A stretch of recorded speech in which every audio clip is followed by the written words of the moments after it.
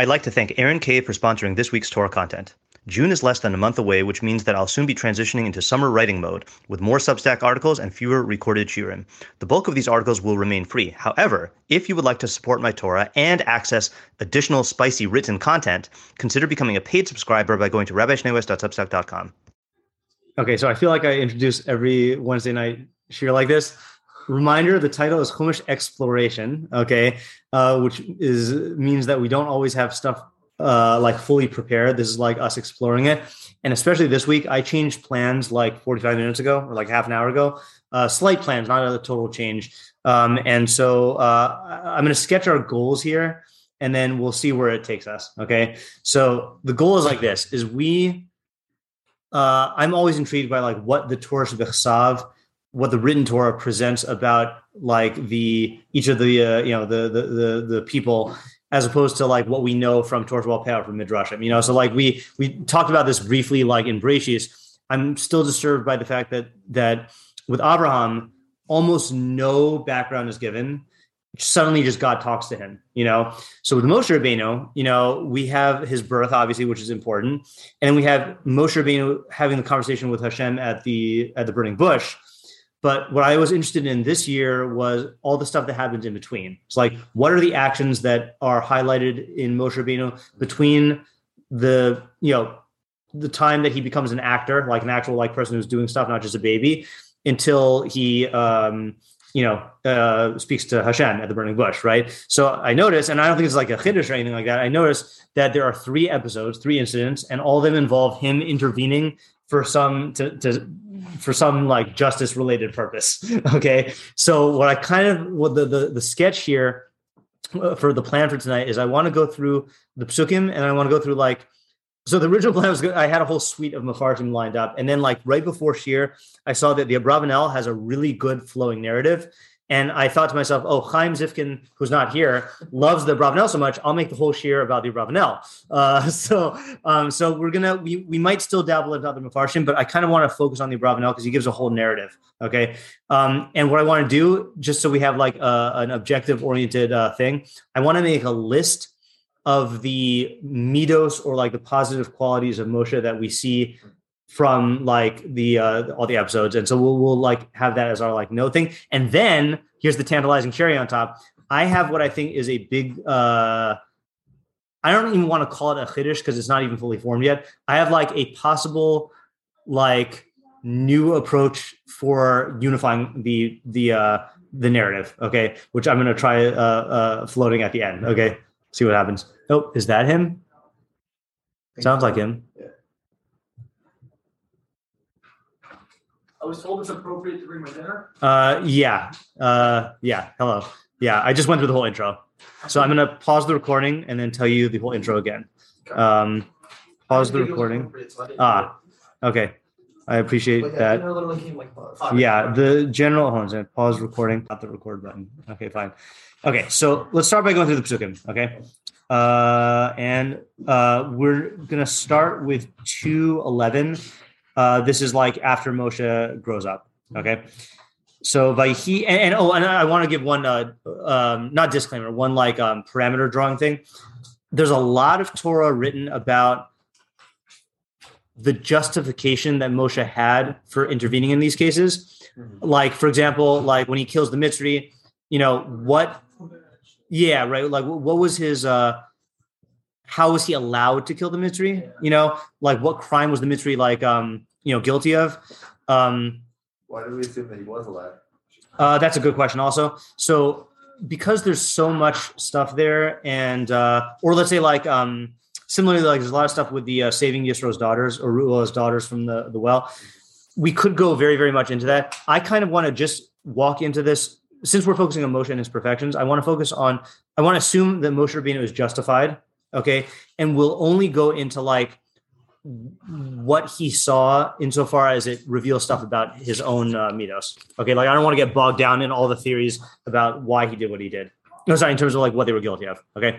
Okay, so let's start with the psukim here. So Shmos 2:11. Vayhi bayamim hahem, and it was in those days, Vayigdal Moshe. Moshe grew up. Vayitze el Echav. Oh, sorry. One more mission. Okay. Again, because of Rabbi Zimmer's imagination here, I have been trying to incorporate this into my learning of really painting a vivid picture of what's going on in real world terms as much as we can, because I think that is part of the design. Okay, so it was in those days. Vayigdal Moshe. Moshe grew up. Vayitze el Echav, and he went out to his brethren. Vayar b'siv losam, and he saw their. I would translate as burdens. How do they translate in the article there? Burdens. Burdens. Okay, there you go. Oh, the Unglo says. Yeah. His what? He's all their labors. Labors. Okay, fine. Yeah, it could be like their impositions, like the things that were imposed upon them. In which case labors would be a good translation. Vayar ish mitzri make ish ivri me'achav, and he saw an Egyptian man striking a Hebrew man of his brethren. Okay. As we go through this, by the way, if you have questions, we can say the questions. But again, we're going to be kind of focusing on the macro here. Yeah. Yeah. There's one. Was this like such a noteworthy thing? I thought they were slaves. Okay, good question. So that is what we're going to see in some of the Farshim here. Okay, so that's a good question. I like the so what question. Yeah. I was interesting just to point out that it seems possible that Moshe grew up, even though he grew up in Paro's palace, he grew up knowing that he was a Jew. Yeah. So yeah, definitely. And there's theories about how that came to be. I think the Rabbanah quickly summarizes the theories. Probably that's probably a big one. Oh yeah, it's probably back then, nobody. Yeah, unless you take Chazal literally that Moshe was born already with a bris. Yeah. Either way, okay. Vayithin. I mean, the easiest interpretation is that Yocheved told him because she virtually raised him, right? I think Jack is still weaning. Yeah, right. Yeah, and they weaned late back then. Right. Yeah. Okay. Vayithin kovako. So he looked here and here, hither and thither. Vayar kienish, and he saw that there was no man. Vayach es hamitri, and he struck the Egyptian. Vayit menehu bachol, and he buried him in the sand. Okay. Plain shot is he killed him, right? It's like he buried him alive in the sand. Okay. Vayete bayom hasheni, and he went out on the second day. Moshe, not the dead Egyptian. Vihine shnei anashim ivrim nitzim, and there were two Hebrew men quarreling or fighting. Vayomer la Rasha, and he said to the wicked one, Lama sake re'acha, why do you strike your friend? Again, this is an example, like they go, and Farshim go wild on like, why does he call him a Rasha? What were they fighting about? Etc. But we're not going to get into that. Vayomer, so he said, the guy who Moshe addressed said, Mi samcha le'ish sar v'shofet aleinu, who made you into a man, an officer, a judge over us? Hala hargeni ata omer, you're going to kill me? Kasher haragta es hamitri, like you killed that Egyptian. And again, they make a big deal about the ata omer, right? That the Mefarshim say he killed him by saying the Shem HaMeforash. Okay, we're not going to get into that either. Vayira Moshe vayomar. Moshe was afraid, and he said, "Achein, indeed, no hadavar. The matter is known." Vayishma Paro es hadavar hazeh, and Paro heard this matter. Vayivakesh lagos Moshe, and he wanted to kill Moshe. Vayivrach Moshe mipnei Faro v'yeshev be'eretz Midian v'yeshev al be'er, and Moshe fled from before Paro, and he settled in the land of Midian, and he settled at the well. Fast forward. Well, this is a question of what the chronology is. Okay, yeah. Did you already do the Rabbanah on this or not? No. Okay, all right, good. Okay. Ulkomi Midian, Sheva Banos, and to the priests of Midian, who were just suddenly meeting for the first time, there were 7 daughters. Vatavona, and they came. Vatidlena, and they lowered their buckets. How do they translate Vatidlena? They drew. Okay. Yeah. Vatamalena es harhatim, and they filled the troughs. Lahashko sonavihan, to water or to provide water for the flock of their father. Vayavohu haroim, and the shepherds came. Vayigarshum, and they drove them away. The shepherds drove away the daughters of the Kohen Midian. Vayacham Moshe, and Moshe arose. Vayoshian, and he saved them. Okay, right, which implies it's a weird phrase, right? He saved them.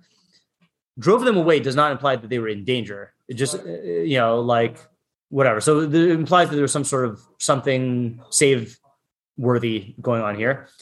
Vayashk est sonam, and he watered their flock. Vatavona el Ru'el abihen, and they came to Ru'el, their father. Now this again, that's a whole other question. Who is Ru'el? Is he Yisro? Is he Yisro's father? Yeah. Okay, right. We're not going to get into that. Vayomer madua miharten bo hayom, and he said, Ru'el said, why did you come back so quickly today? Vatomara, and they said, Ish Mitzri Hitzilanu Mirad Haroim. An Egyptian man saved us, again, another lesson of Hatzalah, saved us from the shepherds. Vagam Dalo Dalalan, and he even drew water for us. Vayashka Saton, and he watered the sheep. Interesting that they knew he was Egyptian. They could tell enough that he was Egyptian, but they couldn't tell enough to know that he was Jewish. I mean, somehow they could tell from the way that he looked and dressed that he had to be from that area, but they couldn't tell from the way that he looked and dressed that he was also specifically Jewish. Right. Yeah. So plain shot is he was dressed as an Egyptian because, right, he was a sovereign prince of Egypt. Not really. He was a prince who was in Paro's house, and plain shot is he didn't wait for 40 years. Right. Is he went straight here. And how are they going to see that he's Jewish? There was no such thing as Chazal say that they kept their clothing. The Jews kept their clothing, but he wouldn't have worn those. Yeah. Right. Yeah. Yeah. Okay, fine. Okay. So let's actually pause here for a second. Okay. Because we have so just note in rapid succession, these three events. Okay. So very, very, like boom, boom, boom. And then we've got like the narrative in between, and then the burning bush. Okay. All right. So like I said, our goal here is going to be to make a list. Let me just actually, share the whole screen here. It never says in the shot that he was like royalty when he grew up or anything. I mean, it says like he was the son that bought Paro. It doesn't say like he was anything to Paro. Well, it does. Right. It doesn't say that he was literally royalty, but it does say. Let's just look at the psukim here. You will. Yeah. Just 1 second. Yeah, Michael, what do you want to say? Have you ever heard of BHI? BHI? No. Black Hebrew Israelite. Oh yeah, I've heard of them. Yeah. Those guys. They particularly like this story to prove that since Moshe looked like an Egyptian in Africa, Moses must have been black. Right. That's based on like falsehood, right? That they think the Egyptians were black, but the Egyptians were not black. There was a southern kingdom in Egypt, the Nubians. Right. But this was not part of the southern kingdom, though. Yeah, there are actually even reliefs you can see. Like, we actually have photographic evidence of like Egyptians conquering nations. No, it's true. They're conquering nations, and one of the nations they're conquering is an African one. Right. And it's visibly different than the way you meant hieroglyphic evidence. Hieroglyphic evidence. Yeah, right. It's not hieroglyphic though, because it's carved in. It's statuary evidence, I guess. Yeah, but is there not a pasuk that says? No, you're right. It just says in pasuk Yud, "Vayigdal hayelav v'tvihu labas paro, vayhila labain." That's all we get there, right? That he was for her as a son, right? Yeah. But it does not. Yeah, you're right. It doesn't really say like his status. Yeah. Okay, fine. All right. So let us go with our. So what we're doing here is list. Sorry, hold on a second here. Our goal is to make a list of Moshe's virtues as illustrated in these three episodes. Okay. So, so again, the original plan was to go through a bunch of Mefarshim, but we're kind of abandoning that and we're going straight to the Abravanel. Okay. Because he turns out he summarizes a lot of what they say, and then we'll see how much time we have afterwards and then go into the other Mefarshim, or maybe I'll go into them as we look at it. Okay. Now, the first thing we're not going to read everything in the Abravanel. The first thing I have to mention, just because it's so controversial, and I'm going to say I'm not going to read it, but then you're going to be like, what? And then I'm going to end up reading it, and we're not going to dwell on it. Okay. Have you heard the theory of Moshe being the Ethiopian king? Yes. Okay. Okay. Yeah. Like, isn't there like a whole Medrash series about that? There is. Yeah. So So you know what? So you have heard of it then? Okay. Good. So what I'm going to do is I'll just post this in the chat. I wrote a thing about this. Yeah, but is it pitting that against the Medrash that he was put in prison by Israel 40 years? Sorry, say it again. I've not heard of that one. Medrash is I don't know where I can find them per se, but I know I've definitely heard of them. Is that one is that he was an Ethiopian prince basically. Yeah. 40 years, and then he went to Midian. The other one is he came to Midian for whatever reason. Yisro put him in prison for 40 years, and like Sipporah would like bring him food and water. Like that was like their like meeting. That's very interesting. I've not heard that one. Yeah. I don't know how fits in with So I wrote this article on Parshas Beha'aloscha, which I'll link it in the chat and in the video here. About who Moshe's wife was, right? That's the whole thing. Is the pasuk says it's Isha Kushis. Was that Sipporah or was that someone else? And there's a whole Re Ibn Kaspi who goes into this. Basically, the whole thing is like there's this book called Divrei Hayamim LaMoshe Rabbeinu or Shal Moshe Rabbeinu, which I describe as like fan fiction about Moshe that they think is that the Rashbam thinks is like an actual true account. But good. So we don't need to go into that then. Okay, so that's what the first part of the Abravanel is on. And he says it's plausible. And then he says that but the Torah wouldn't mention it because it's not important and it was a waste of time. He actually says it was a waste of time for Moshe to be there for 40 years. Yeah. But at that point, I mean, this might just be like Kashan and Masa, right? But like, if he was in Ethiopia for 40 years, yeah. And then they think he's a Mitzri, yeah, that's the other weird thing. It doesn't fit with that. Change his dress at least. Yeah, exactly. He's a fugitive from the king of Egypt. He would have Ethiopian clothing on, right? Yeah, exactly, right. Yeah. The other thing also is like Abravanel brings other arguments like it says he put Gershom on the camel along with Zipporah, but if Gershom was like 60 years old or whatever, then would he have fit on the camel? Or wait, no, it doesn't work that way. Hold on a second. He works out the chronology so that it ends up being weird that they're on the camel, but whatever. Well, anyway, Eliezer maybe it was Eliezer. Yeah. The difficult chronology is when the second kid is born, because when he comes back, yes, right, punished at the well, and God tries to kill him, which is one of the weirdest stories. Right. I don't think a lot of weird stuff. Yeah, so much weird stuff. Okay, so let us actually start what we're interested in here. Okay, so Yud Aleph in the Abravanel on the bottom. You have the thing. Okay, yeah. All right. So Amar v'yatz is it v'yitze? Yeah. V'yitze elechav. I just want to bring up the Vayitze Elachav. So he went out to his brethren, and he looked at their burdens. Lefi Moshe Tami Davka Nafsho B'Yocheved Asher Gidalto Uvavaneha. Since Moshe's soul clung to Yocheved, who raised him. Okay, so he really does hold. It wasn't just like weaning; it was raising him, right? I mean, I don't know. I'm assuming that the raising goes beyond the weaning. Uvavaneha, and what does that mean? And he clung to her, probably her children, but that's just like Miriam and Aaron. Okay, it is right. I just don't know why he would wouldn't just say Uva, Miriam and Aaron. Okay, whatever. I actually wonder, is there anything that says that Moshe knew that they were his parents when they were raising him?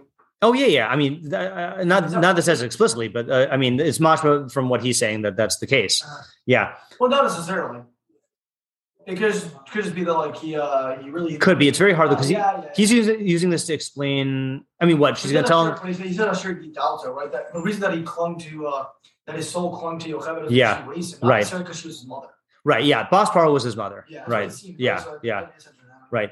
V'achresh gadel, and after he was raised, Yeda mehem emitas inyanu. He knew from them the truth of his situation. V'shehu miyaldei ha'ivrim, and that. But it is interesting. He says after he was raised, after he grew up. After he grew up. Right. It sounds like they didn't tell him at first. Right. And it also doesn't say that they told him. It just says he knew. Yeah. Right. Oh, well, it says mehem though. Mehem. Yeah. The puzzling says I don't know what the Hebrew is exactly, but the way it is here is the boy grew up, Moshe grew up, and Yocheved brought Moshe to Bat Paro. Yeah. So it sounds like Moshe wasn't even with Bat Paro for most of he wasn't because his childhood, at least he was shot. He was not. No. Right.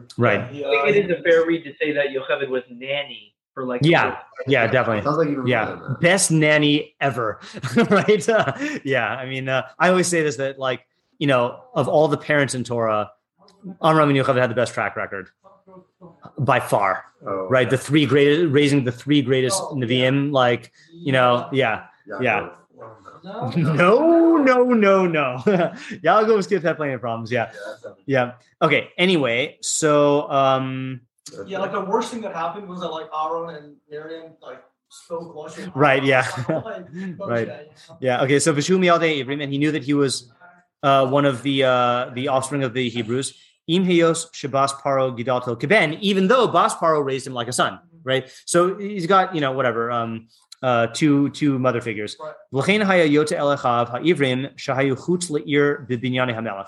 And for this reason, he went out to his Hebrew brethren who were outside of the city in the palaces of the king, right? So this is what I mean by Rabbi Zimmer's approach here, right? So you got a picture here. What happened? Okay. That's funny. You got a picture that so he's raised in the king's palace, And he obviously knows that Yocheved is not just an nanny. Right, not just a nanny, right? He finds out about his brethren at some point when he's already older, but he's never seen his brethren out there, and he has to go outside of the city, which he's probably not going to do if he's a royal guy. Yeah. Okay. And he leaves to go see them. Okay. Moshe yatsa me'armon hamelucha hamalchus. He left from the palace of the king. V'yelach el echav ha'ivrim, and he went to his brethren, the Hebrews. O el echav ha'leviim, or to his brethren, the Leviim. That runs into multiple issues. Yeah. So main issue being that the Leviim were not enslaved, right? Yeah. According to Chazal, yeah. And then also, according to Chazal, there doesn't bear more Levim. Right. That's also true. Yeah. Also, were the Levim living in a separate place? No. So they were technically held for like the extended. That's right. Although it was interesting because Keith and I were trying to figure out like where Moshe like lunch. Yeah, where did he all these years like Avram? And he like knew the ideas from Avram, then he like kind of like just sat and did his own thing. Or if according to Barbanel, he went out to see his brothers, like the Levim, like Chazal said, like the Levim spent their time learning. Right. I mean, I always assumed he got it from the Levim who were his parents. You know. Well, I guess if he did live with them, I was thinking that he lived in Pharaoh's palace. But if he lived with his mother, right. Well, that was only for a couple of years or so. It's unclear how long it was. You know, it seems like it was until he grew up, right? According to Rav now, yeah, not just till he was weaned. And Moshe definitely was very advanced for his age. Yeah. So he's saying, like, parent-teacher conference with Yocheved and Amram. Your son is very advanced for his age. But yeah, he, I assume that he got educated by them. Okay, anyway, or his brothers the Levim. O hayu echav, mamish mikrove Amram Yocheved, or his actual, like, not literal brothers, but like his blood relatives from Amram and Yocheved. Ivrim bichlal nikraim achim. Ivrim in general are called brothers. Shnemar, as it says, ulachicha lo sashich. You shall not charge interest from your brothers. Lo yagos esreehu v'esachiv. You should not oppress your fellow and your brother. Okay, fine. Meaning Moshe k'shniskayim b'sichlo. Once Moshe had established in his intellect v'yeda al nachon es avi v'es imo v'hikir es achav, and he knew, I think, accurately his father and mother and recognized his brothers. Cham libo b'kirbo. His heart burned in him, liros inyanam, to see their condition. Okay, right? So this is an interesting thing here. What would you call this trait here?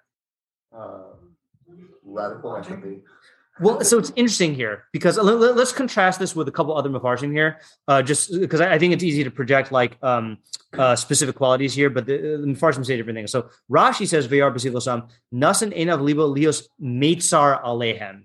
He set his eyes and heart to like feel pain with them. To me, that's like radical empathy, right? And then the Sforno says also, "V'yar b'silosam." Nasan libo liros ba'oni echav, same thing. He set his heart and mind to see the affliction of his brethren. And then also says v'yar ish mitzri maka ish ivri mechav mitzad ha'achava. He's orally okay. We haven't gone there yet. Hold on just 1 second here. There's someone else. I think the Malbim.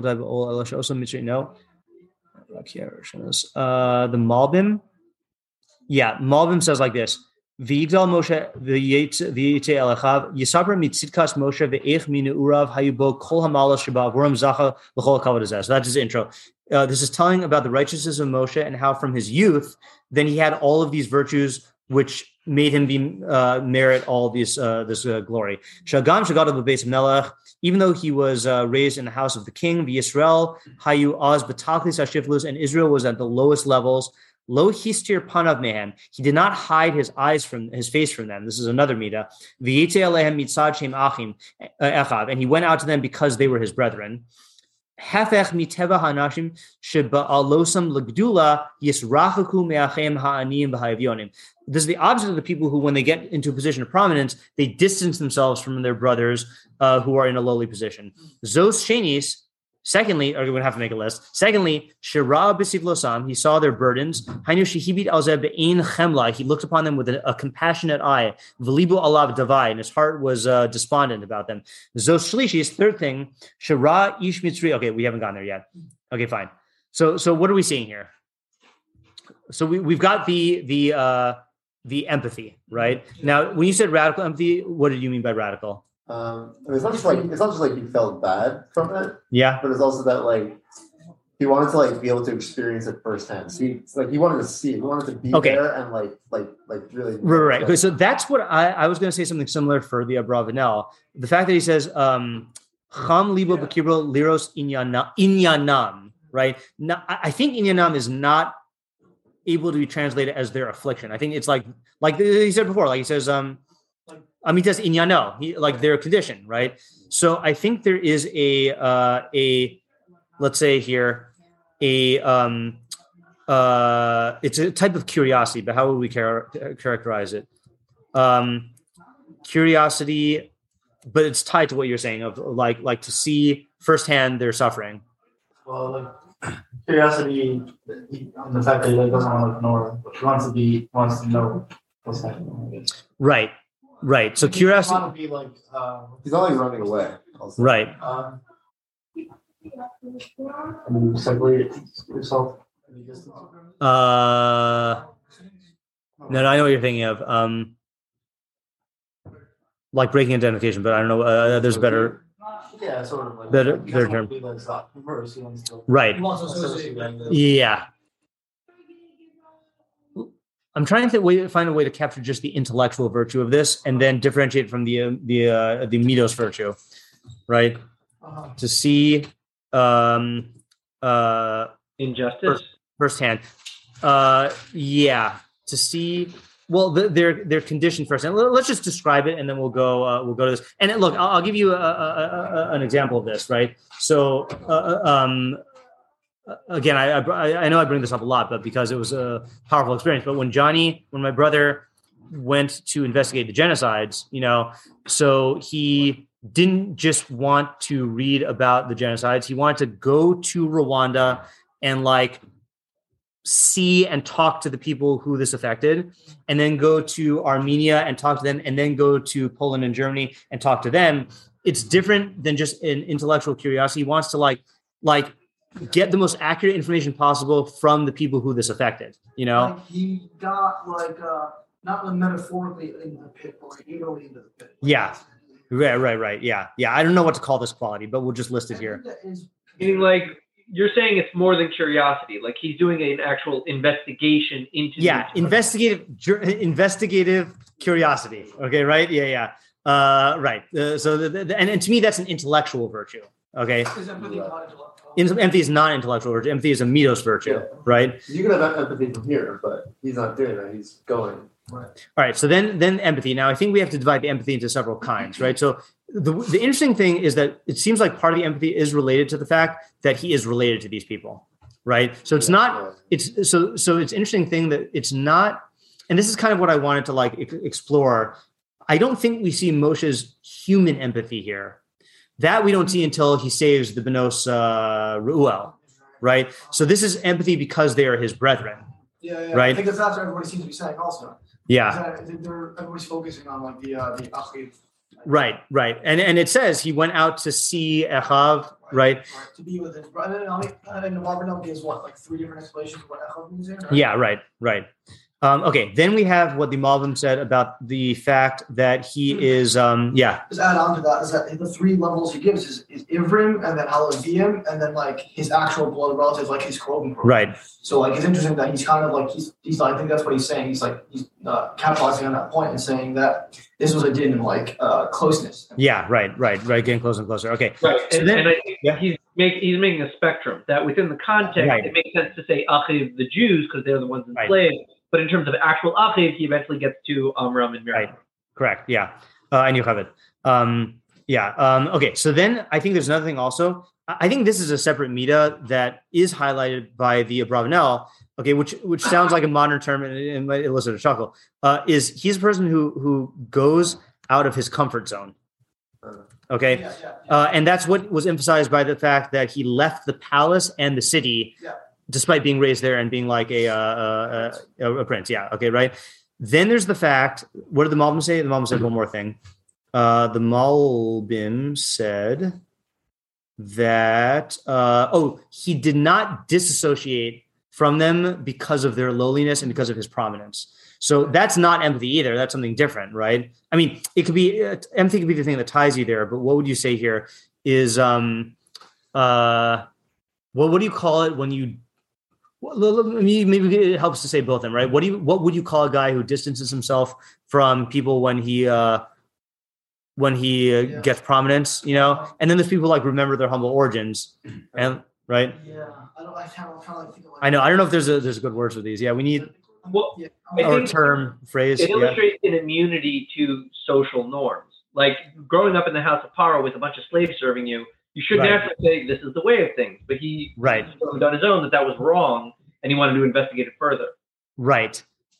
Yeah. So maybe there's multiple qualities here, because I was thinking from a slightly different angle, which is that like if you are a member of a low class and you get a lucky break, like, you know, being raised by in the king's palace, you don't like, it taints the purity of your position to think of yourself as like a member of that low class. Like, again, like classic examples. I mean, like either Hitler or Voldemort, you know, like, you know, if you are what was it? If Hitler was not blonde hair, blue eyed, right? Voldemort was not pure blood, you know, he was a half blood, right? So so people want to downplay that aspect of themselves because of their prominence, you know, and like deny the fact that they're associated with that. And someone who's willing to say like, no, these are my people. This is where I came from.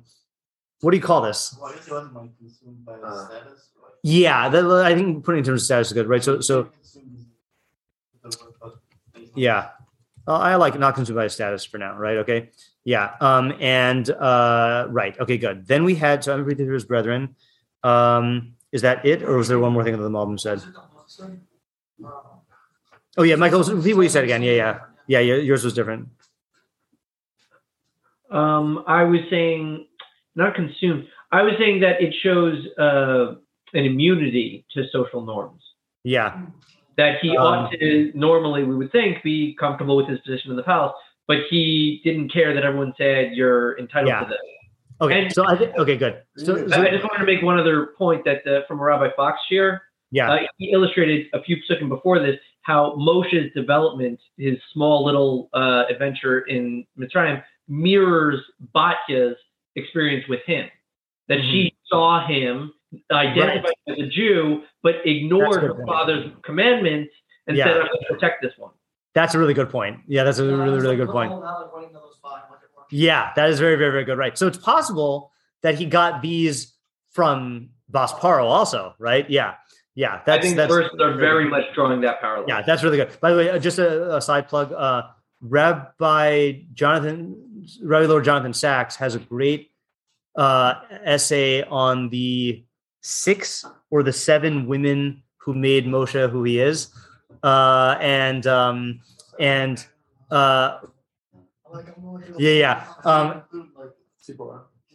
feel like I can think of maybe 5. Well, who's it me? Bas Paro, Yocheved, Miriam, Zipporah, and Shifra and Pua. Are Shifra and Pua different than Yocheved and Miriam? According to the Psukim. Okay. Damn. Yeah. It's not clear. Yeah. Right. I think that's them. So 4 to 6. Yeah. Right. Yeah. But yeah, I recommend that essay. I can make a PDF if anyone's interested because I have it in a book. Obviously, it's taking Rashi, but he says that God made Batim for Shifra and Pua, like that ends up with Moshe or something. Mm-hmm. Yeah. It's like they're linked. Could be. Okay. Was there anything else in the Malbim here? That's the other thing also. Lo histir panav mehem. So I think that's another thing, which is, it might be related to the status thing, but there is a thing where you don't, like hiding your face. I bet he used that phrase intentionally, right? Because Moshe hid his face by God, but not with this. There is a thing of like not wanting to look at your humble origins, right? I think that's what I was saying also, right? Is wasn't resistant to looking at his humble origins.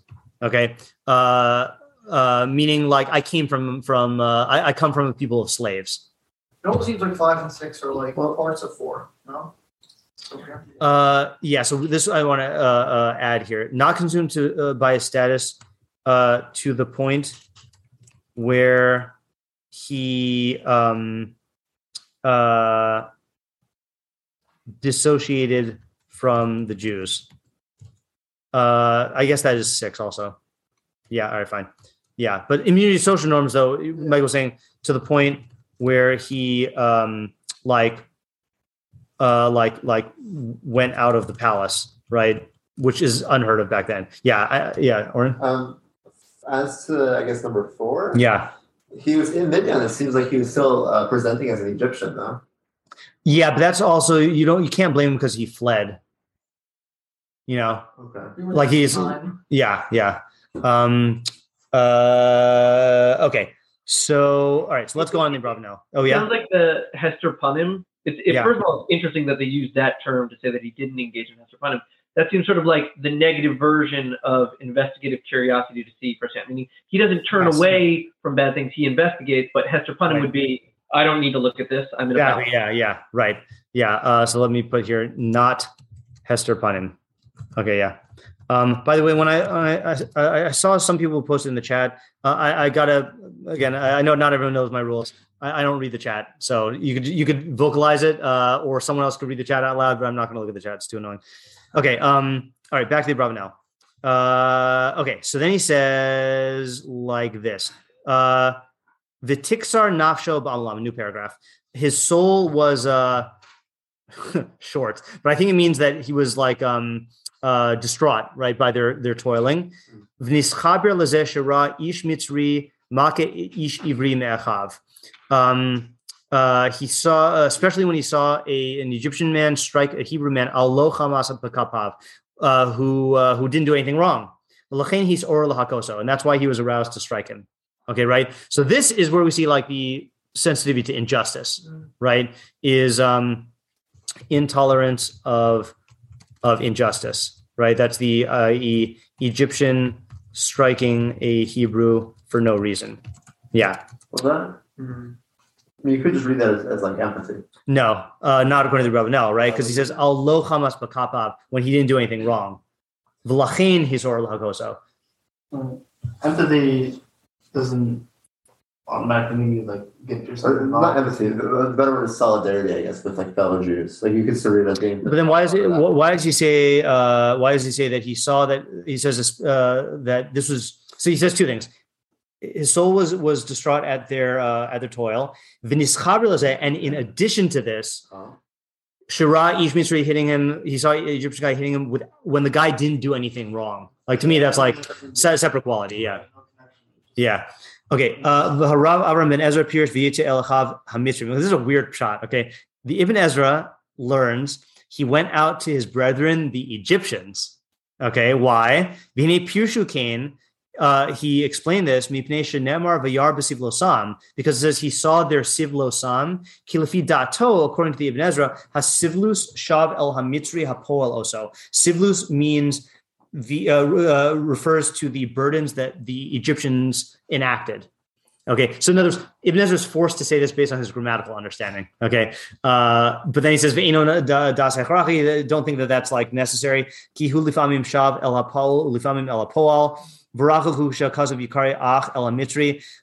So he says grammatically works out, and he says it's also improbable that the pasuk would use the term brother for an Egyptian, and not for any other nation. So it's weird that the only time you see people called brethren are either other Jews or the Edomites, who like are our brethren. But here's the interesting thing: if you did go according to Ibn Ezra, I think you would see another Midah also. What would it mean to say that he went out to go see the Egyptians, and assuming everything else is true, like that the Abravanel said? What would that show? that he went to talk to other Egyptians? Well, he went to see them, right? But what would it show that he went out to go see them? Self-investigation and not relying on others on word of mouth of what's going on. Meaning, it's one thing to like sit in the palace and people tell you, "Oh yeah, what's happening in the world." It's another thing to like go out and like see what's happening. See if his information is correct. Okay, so you could say it's subsumed under the just the first quality that we said here, which is investigation firsthand. But what added quality will we see if it's talking about the Egyptians? And again, he knows he's a Jew. He's raised in the Egyptian palace, right, by Egyptian, and he knows that the Egyptians are enslaving the Jews. All right. Wouldn't it just kind of bolster number 6? It would. If he considered the Egyptians his brethren, then he's going against them, even because they're. Okay, that's also true, right? It would also bolster number 6. You're looking for like slavery in a way. Well, or like the mental fortitude to like go against the grain, basically. Yeah, so you're right. Because I think it see, to me, it partakes of 6 and partakes of 5. But like the analogy here is like this: is like, let's say like you are a German in Nazi Germany who hears about what the Nazis are doing, and you kind of you want to turn a blind eye to what your own people are doing. But it says something if you actually go out there and you see what are my people doing, and you're willing to face that evil. Like, to me, it partakes of these qualities, but it feels like it's a different thing, like what is it that we're, or, much tamer analogy. There used to be a show called Undercover Boss, right? So like where in some of these cases, then it's like there's really, really bad conditions in their companies, and like they go and they want to like actually like see what's going on firsthand, and they're willing to face like the evil that their own like actions are perpetuating in a way. So I'm just going to write this here according to Ibn Ezra. I'll call you a second, Michael. To Ibn Ezra, willingness to look at the evil being done by his Egyptian brethren. Okay. Yeah, Michael? I wanted to say something as well in terms of the willingness, not with the Ibn Ezra interpretation. I don't actually think it's a good interpretation. Just because it later says Ish Ivri Me'achav, but whatever. Okay, yeah. Look, he knows grammar better than me. I completely concede. But it reminded me of the Batman Begins quote, where he says, "Training is nothing, will is everything." Yeah. Moshe is illustrating here strong will. That, like, despite all of these concerns, genuine issues, like he's breaking laws, he's killing an Egyptian citizen, he has the will to act, to actually fix injustice. Yeah, that's a good point. Right. Yeah, it's empathizing, and sympathizing is not enough. Right. Yeah. Okay. I was gonna say that this is like Levi, like when Levi killed their own kind after the sin of the golden calf. Right. Yeah, that's true. Yeah. Watch out for Levium. We will kill our cousins. Yeah. Okay. So putting your money where your mouth is, putting your sword where your ideas are. Okay. Ready for the second pasuk? That was all one pasuk, right? Yeah. Okay. All right. So then he says like this. Oh no, actually yeah. This is good. Meaning Moshe chashash yivada kihu hika as a mystery. So Moshe was worried that it would become known that he struck the Egyptian. That's why he looked here and there. Okay. Ladas im yesh adam sheroe, so to know if there's a person who's seeing him. The kasher ra'a. I mean, that's also a quality, right? Is even if you're doing the right thing, it's what's it called? Marazana, basically. Oh, in a sense, a premeditated act. Yeah, right. Like practicality is that right? Is that he's like minimizing consequences, potential consequences of his risky act, right? Because it is a risky act, right? Killing someone is rarely not a risky act. I would know. No, I'm just kidding. Okay. My first year in teaching high school, I took the policy of not answering questions about my background, but I did plant the rumor that I used to be an assassin. Because some gullible kids, so I would like plant little things like that. Yeah. Okay. So, let's see. And I made into a thing of like before I converted, like yeah, okay. Yeah, obviously. All right, that makes it all so much better. Yeah, it does. Right. Yeah. When he saw that there was no person looking and witnessing what he was doing, except for the guy who was stricken, foreshadowing. He cut as a mitzri, then he struck the mitzri, and he hit him in the sand so that people would not sense that the guy died, right? Like if they just see the guy on the floor, they'll sense it. Okay. Shim Hayanir, yeah. Shim Hayanir Haragal Pnei, if he was just like lying there on the field, Hayamavakshin Gole Damo, so then the blood redeemers would rise up, and look after the Rotzeach, the murderer. This also shows the perfection of the character of the master of the prophets and his constitution and his bravery, right? So courage, bravery is a big thing. This is a big act, right?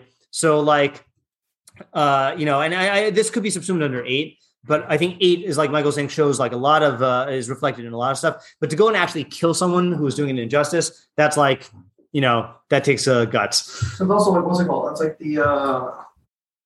that's like the halacha by a king in general, right? He can just like, yeah, he has like that power. Right. But it doesn't take as much guts if you're the king. True. Right. Takes guts if you're a Egyptian prince, yeah, which the Egyptian princes don't have this authority, right? And that's clear from the Hebrew who objects to him says, "Who do you think you are to do this?" If they had the right to do this, then he wouldn't have said that. Yeah, Oren? To strengthen the practicality point. Yeah. It also, maybe you said it. I read this in here, but also says that by you like you look. This, yeah. That's where we're getting it from. Also, yeah. To go against this point, then. Yeah. Or number 10, especially. This seems very impulsive. Okay. So Robin, I was going to address that. Okay. Yeah. Okay. Good. Yeah, Michael.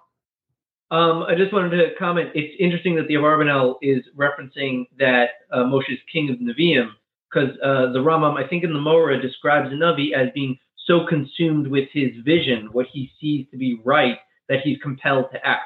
So he's illustrating that Moshe this was wrong. I'm going to murder this guy and hide it because execute. Yeah. Right. Yeah. Good. Oh, sorry. I skipped halfway. Oh, sorry. I stopped halfway. Im heos katon hashanim.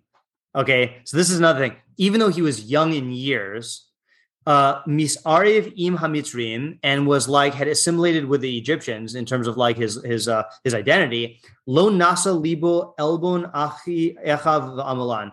I don't know exactly what this phrase means. I know elbon means an insult, and nasa libo is lifting his heart, but I think it means that he did not let that prevent him from avenging his, or intervening for his brothers who were oppressed. The Sikin Nafsho, the Harigos Amisri, Linkom Nikamas B'nai Israel, and he endangered his soul in order to enact justice for B'nai Israel against the Egyptian.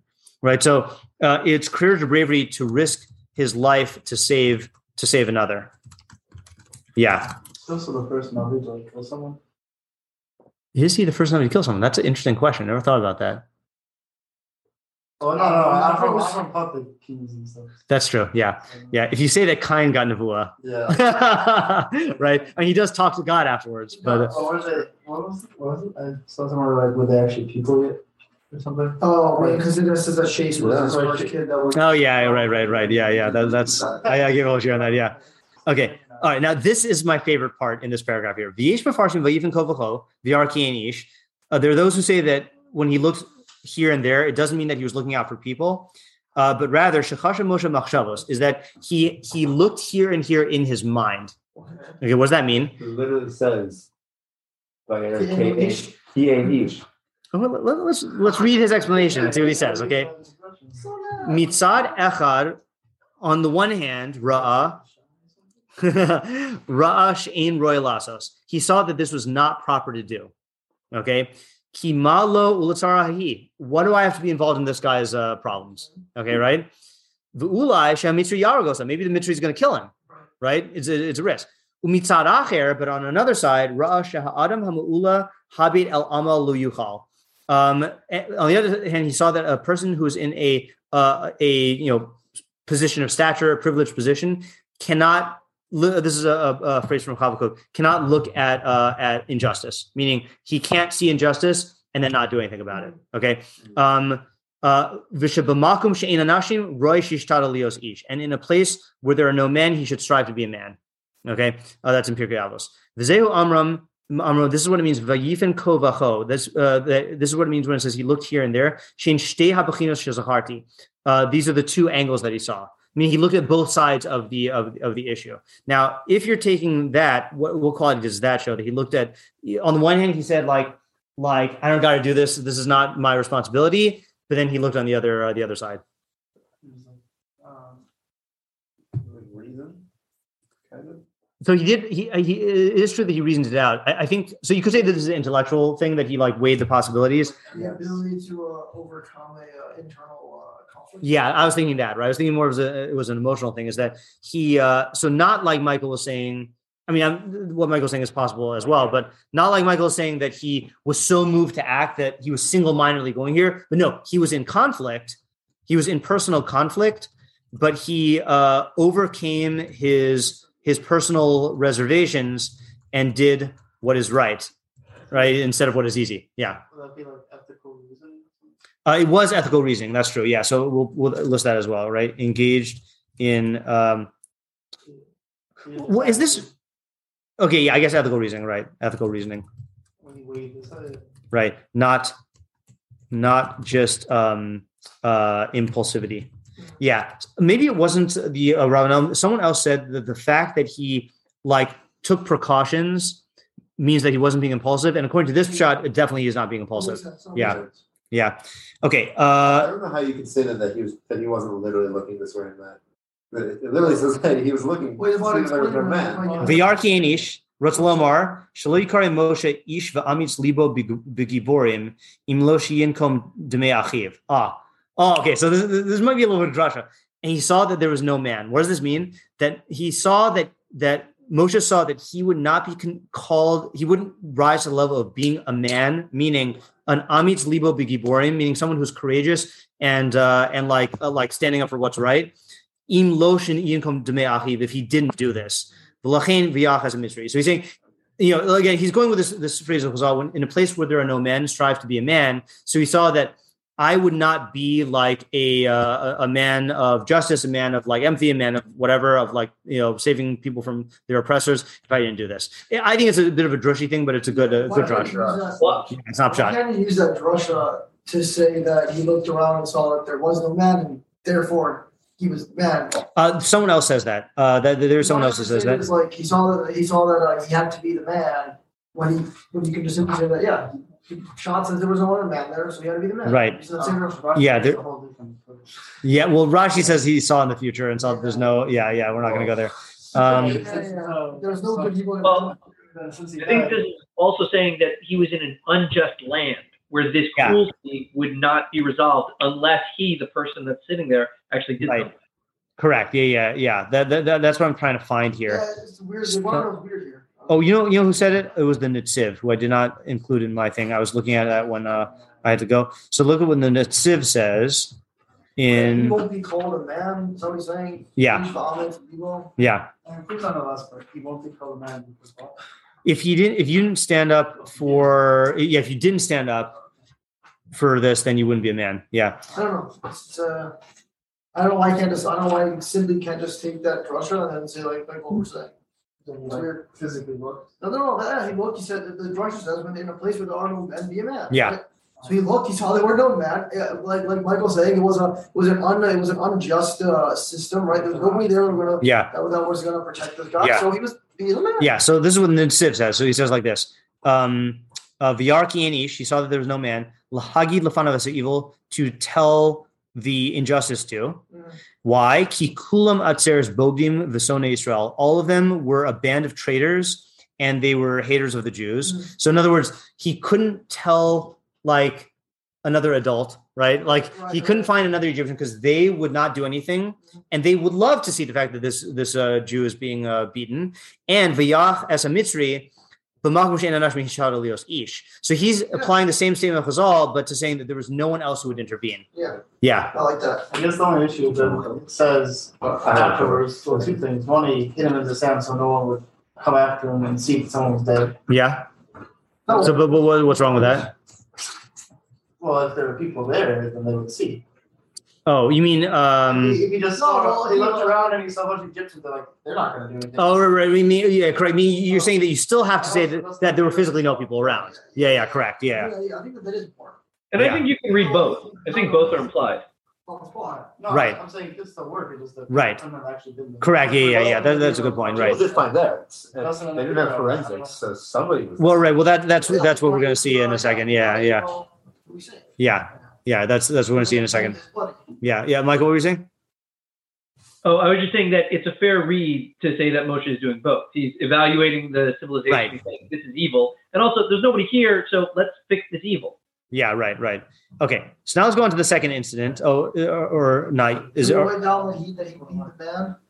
He beat the man. Yeah. Okay. Was that a quote from Chazal? Yeah, from Pirkei Avos. That's awesome. He beat the man in a place where there are no men try to be men. That's so cool. Yeah, it is good. Yeah. Also, it's interesting. I was reading in this past week's Torah. Right, yeah. That on his deathbed, David tells like a whole bunch of things to Shlomo, and one of them is he says, "Become a man." Yeah, it's good. Yeah.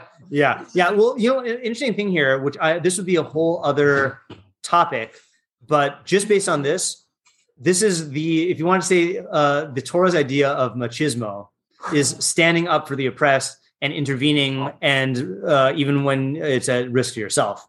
Right, that's like how literally these Mefarshim are applying it. Yeah. So we should be Batman. You should be Batman. Yeah, yeah. Moshe has no jurisdiction. He'll find him.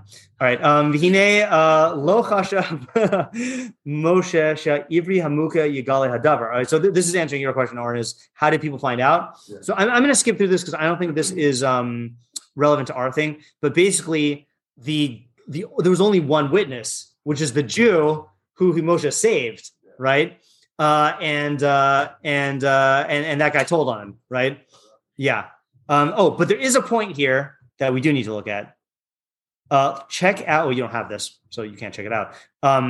The Avram Ben Rama makes this beautiful point. Okay, where are we? Yeah. Okay. Yeah, it's always good when someone reads it or Avram Ben Rama. Yeah. Okay, Avram Rama says like this. I really like this point. He's bonin b'kinaso alav Hashem. So contemplate Moshe's zeal. I don't like the word zeal. His devotion to his integrity, right? His devotion to his values. Okay, al ha'oshek, against injustice.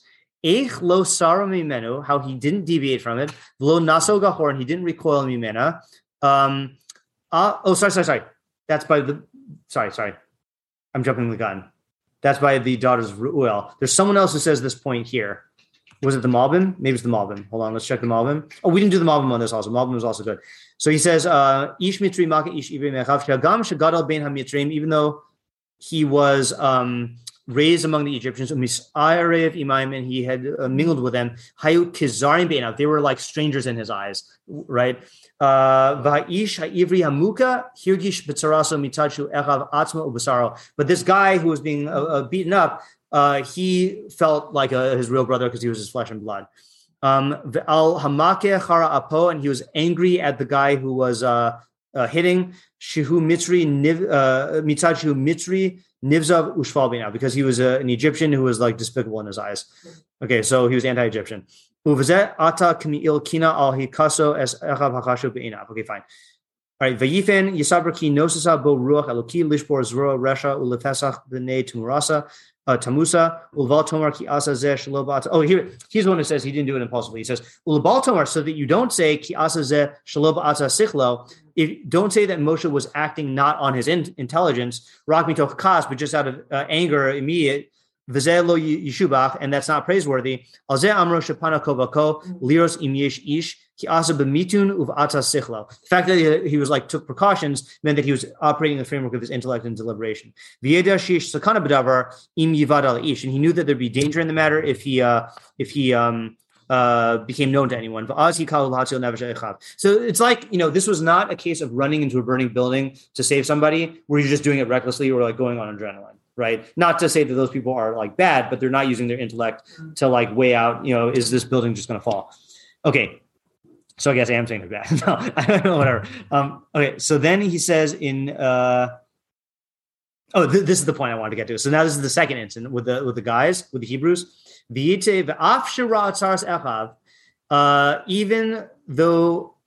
Even when he saw the pain of his brethren, v'she'im sh'ayde kein karavhu lavo lidei sakana bichlaza lo nimna latzeis biyom hasheni. Okay, so in other words, like this. He killed an Egyptian to save his brother. Now, what would you do if you did that? You would hide out in your house for until you know that the police aren't looking for the body, right? He went out the very next day to look out for his brethren again, right? So he was. So what do you call this? This is there is a certain maybe tenacity is the wrong word, but this is the person who, let's say, is opposing the government, the Chinese government, right? And he gets thrown in jail, serves his term, then goes right out there again, and then protests the government again. It shows true commitment. Yeah, right. It's not I murdered one guy, I made the world a little bit better, or I killed one bad guy. Right, I'm Yotze, right? No, it's not done. There's still slavery. I gotta go to the next day, literally day 2. Right. Even though he is. Yeah, exactly. Right. Yeah. Yeah. Okay. So let's see what else he says here. Was V'yifen, right? Alzeh Amar Ship. No, I read that right. V'yar v'hine shnei anashim ivrim nitzim hamatzah hu aidei hakav zeh hayavdel beno ben riv. Blah blah blah. He's explaining the words. Yomar larasha lama sake recha kishnei reim shem b'matzor b'matzog yehavu zelazeh b'teva v'yazru zelazeh lo shei riv madam. Oh, so this is a different quality here. Okay, so he's saying like this. So he saw kishnei reim, that two comrades, right, two friends, shem b'matzor b'matzog, who were in distress. Yehavu zelazeh b'teva, they should love each other naturally. V'yazru zelazeh, and help each other. Lo shei riv madam, not that they should have quarreling with each other. I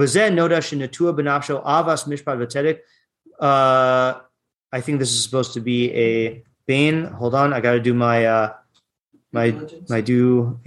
duty here and send in a correction to Rabbi Novetsky before I forget. This was on Pasuk Yud Gimel. Thank you. Yeah. There it is. Yeah. Boon. Let me just do this. Shalach Tikkun. Boonish. Oops. It's funny. I found a typo in the Vilna Shabbos. Oh yeah. Yeah, it says instead of Ubeis Shammai. Yeah. Ubeis Hill, it says Ukase. With a chaf. That's funny. Yeah. Okay. So he, for this reason, it was known that there is implanted in his soul a love of mishpat and tzedek between of each man between his fellow. All of this is necessary for leadership purposes, right? For people who are going to govern a nation. So you know what this is like? Who does this remind you of? Who is famous for seeing two people who are fighting and Aaron, right? So seeing two people who are fighting and wanting to bring peace among them, So this is different. In the case of the Mitzri, it's someone abusing someone else. The Malbim is making it seem like this is a thing where he saw strife between people who should not have strife, and he wants to bring infighting. He wants to bring peace there, right? When did Aaron do that? That's what Chazal say in the Mishnah, right? There's not just an idle midrash. Yeah, this is the you should be IDLE. Yeah. It says you should be the disciples of Aaron, love peace and pursue peace. And then they also use this to explain why Klal Yisrael cried way more when Aaron died than when Moshe died, because Aaron was beloved among them because he was always making peace between them. So he was he strove to bring peace between brethren, and that was strong leadership skills. I know the mom says that was one quality, but I think it's two qualities. Okay, let's let's actually, I know there's a lot more we could do. There's a lot more we could do. we're not going to be here all night. I'm just trying to think, should we move to wrap up? Okay, let's do a little bit more.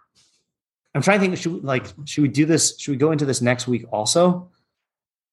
I mean, it's about Moshe Rabbeinu. We're going to be talking about Moshe Rabbeinu for a while.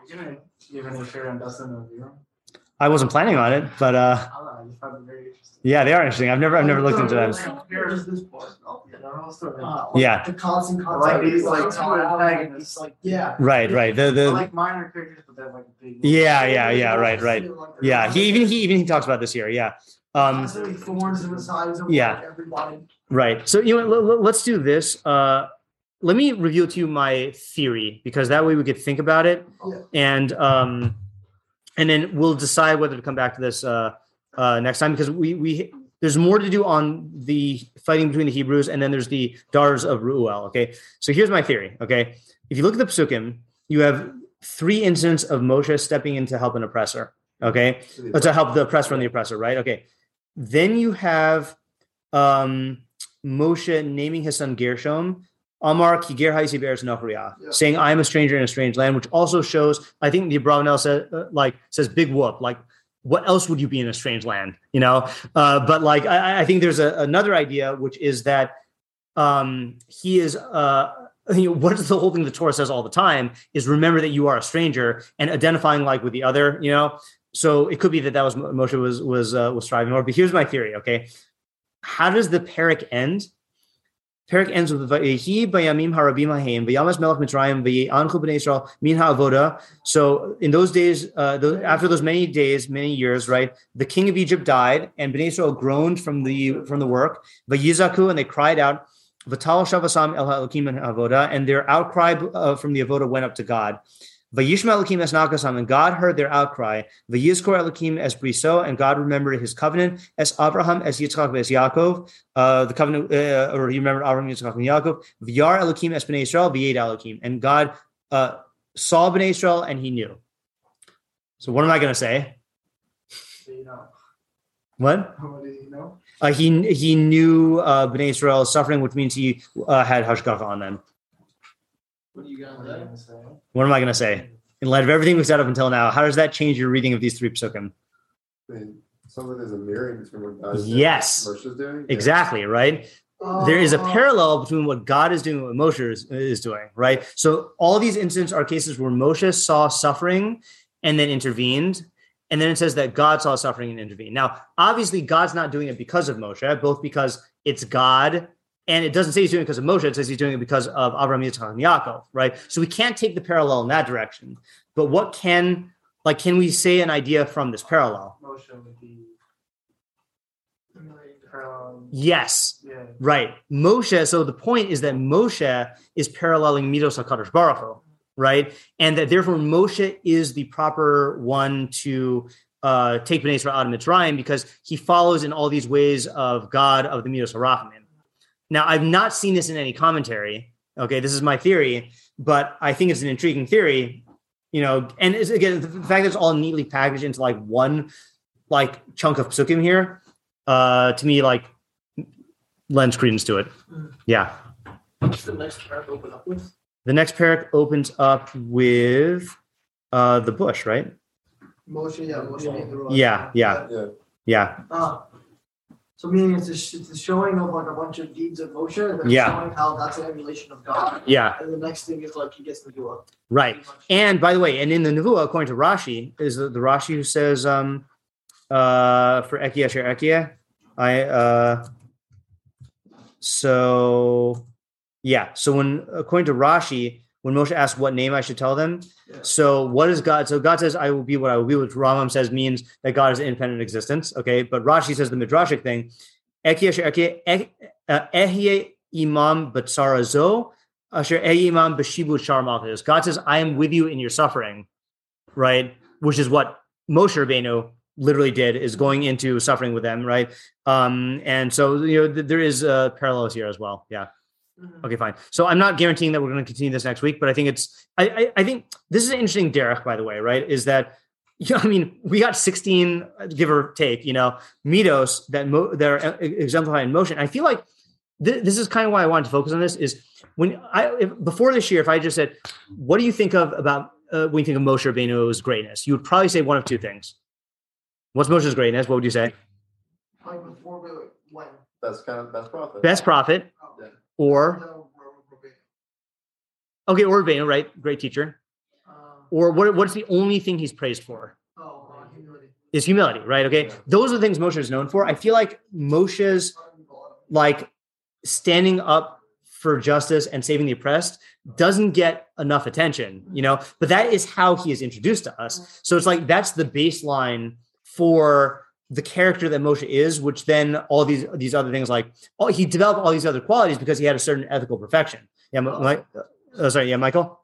I would just say that you're right. These verses are very efficiently expressing the justice you want. And I think that's also partly why Chazal say so humble. Like, these are necessary prerequisites of the leader of the Jews that will take them out of this slavery. And in like 4 verses, we get 16 characters. I'm glad you mentioned that, because if we don't continue this, I want to actually skip ahead to the Abravanel and read this for a second. Look at the Abravanel in the second paragraph of Tes Vav.